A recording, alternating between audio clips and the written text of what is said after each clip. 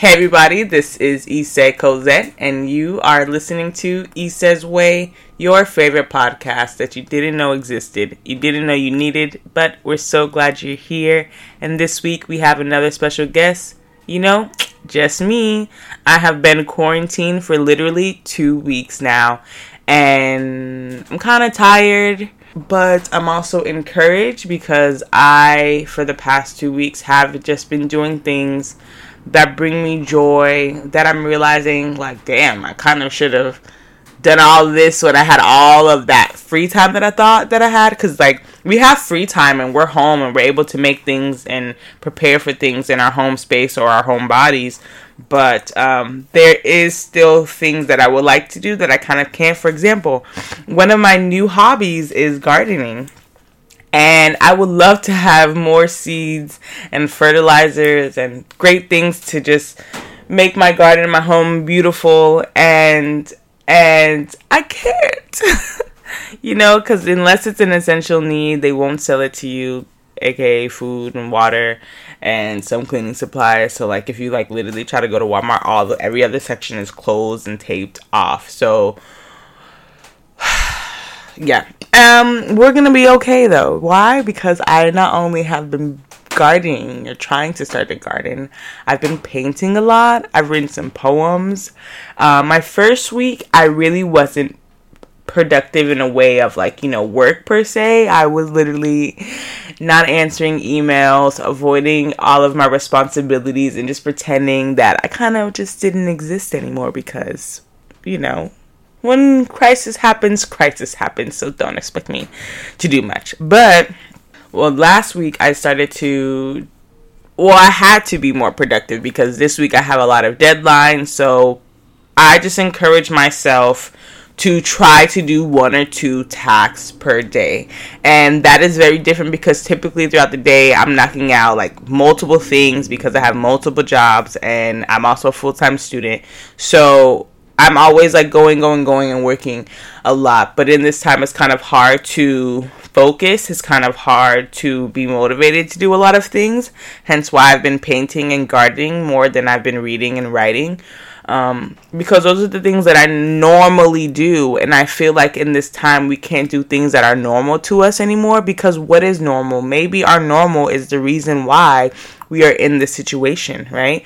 So what are some things that you could change in your life? What are ways that you can shift? What are ways that you can evolve to align with your purpose, to do things that just add value to life, strengthen your skills, and just continue to push you to be a better person? And I am trying to stay positive. I haven't cried or anything like that. There are times where I do get mentally exhausted, but I just think that's just the way of life. Sometimes you just get tired and that's okay. And I'm resting, I'm recharging, I'm healing. And so that whenever we do get the okay to going back to whatever is normal or create new normals for ourselves, that I will be whole, I will be okay, And I just encourage all of you to just kind of sit with yourself and just kind of realize, what is it that I want to do with my life? What are some things that I need to try to do differently? Whether it's things you eat, things you consume, whether you're watching visually or the music that you're listening to, what are you reading? Who are the people you're spending your time around, right? Where is your energy going and what energy is being poured into you, right? Because I think you realize how important it is to have this human contact, but also how much your life has kind of been altered because of others. So in this time of kind of staying in and going deep within yourself, ask those questions that make you wonder, who are the people that continue to uplift me in the time? Who are the people that I'm dying to connect with when I get back? What are the things that I need to do to make sure that I'm perfect for my purpose, right? So they're all things that we're kind of working towards and growing towards. And I think just the process of evolving and just thinking about, for example, the last time that I was in this a major crisis like this was in 2017, during Hurricane Irma and Maria. And at that time, I thought I was going to die. I really didn't think I was going to survive for like, I know I talk a lot of stuff about, I'm trying to leave Puerto Rico, I'm tired of it or whatever, but I low-key love this place with all of my heart, and I can't see myself living anywhere else for now. So I remember just feeling like I couldn't do it and I couldn't be here. And now, I mean, of course we have water and power now, so things are very different, and our home has we've created our home to just be this space. I think the first time when we went through Hurricane and Maria, we were also renting at this place, and we had just started dating, and there was a lot of things that I just didn't understand. And now, I'm not saying that I'm all perfect and I know everything, but I do feel like I'm more in line with what's my callings and things that I would love to do for the rest of my life. And so that's why I'm just kind of grateful to see how much I've changed. And I think, we should all be grateful for these changes, not try to go back to the people who we think we're supposed to. I think, once again, we have been altered by so many people, by society and their standards. And, for some people that's okay, but for others who have other callings and other gifts and other needs, I just encourage you to just sit with yourself and be still and find out what sets your soul on fire. Find out what is it you need to connect or to continue to feel whole. And I'm impressed with people how they've been able to transition from being and having physical contact to social distancing and moving things online and making things virtually. I love how people are connecting and talking to old friends. I love how family members are getting together and dancing, right? And growing gardens. Like, all the gardens that I'm seeing are making me so excited. Y'all don't even know. I can't wait, because it's just like we have to be self-sufficient in a way. We have to be able to continue to provide for ourselves, because there will be many times where the world will shut down. This may be our new normal, and we got to figure out how to go with the flow, and not get stunk in the funk, and that's just where I'm at, But overall, I just want to just encourage you guys once again to just evolve with the times. Just stay encouraged, don't get lost in the fact that you maybe feel alone. It's okay to be alone because you get to know more of yourself. So in this time, if you're lucky enough to be able to be quarantined with someone you love, embrace and enjoy those moments, because there's some people who are passing through this situation alone, and my heart goes out to them, because I know the times when I used to live in Ethiopia this alone, and I would be in my way and quarantine myself.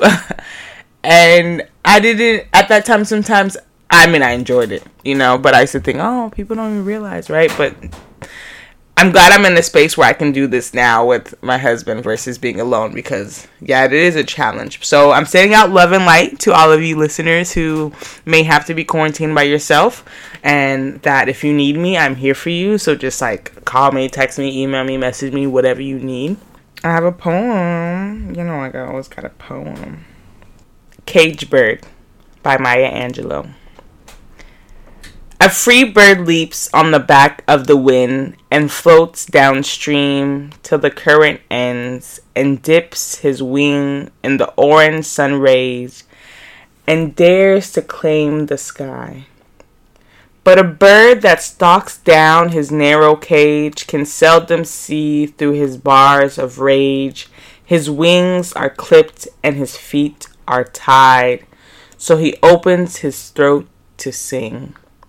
The cage bird sings with a fearful trill of things unknown but longed for still, and his tune is heard on the distant hill, for the cage bird sings of freedom.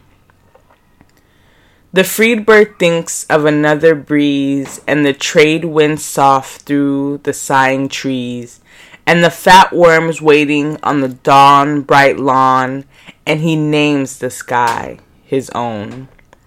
But a caged bird stands on the grave of dreams. His shadow shouts on a nightmare scream. His wings are clipped and his feet are tied, so he opens his throat to sing. The caged bird sings with the fearful trill of things unknown but longed for still, and his tune is heard on the distant hill, for the caged bird sings of freedom. I feel like this is a beautiful poem. You know, I think all poems are beautiful. Because we're all caged birds right now, the majority of us who are actually staying at home. And we will too sing of freedom one day. We are just in the passing time, and though some circumstances are causing us to limit our contact with the world, I do believe that we too one day will sing of freedom. How am I on my way? I am evolving. I am growing to be this wonderful woman who I've envisioned for many years. I think I was also scared of being her, and I'm grateful that in this time and these moments that have led up to this moment have prepared me to embrace her and welcome her and this evolution that is necessary, because, you know, I'm not where I want to be yet, but I'm damn sure not where I started, and that's a blessing. So once again, just encourage you, all you loved ones who continue to listen and support me, do whatever it makes you happy. Do whatever makes you feel full. Do whatever makes your heart smile. And do that abundantly. And receive all of the love, all of the growth, all of the power that comes with your evolution. Evolve, mi gente. This is Essah Cozett. You know, you can find me on Instagram, Twitter, or Facebook. If you want to stay tuned with Essah's Way on Instagram. And until next time, first stay your ass inside. And then be blessed.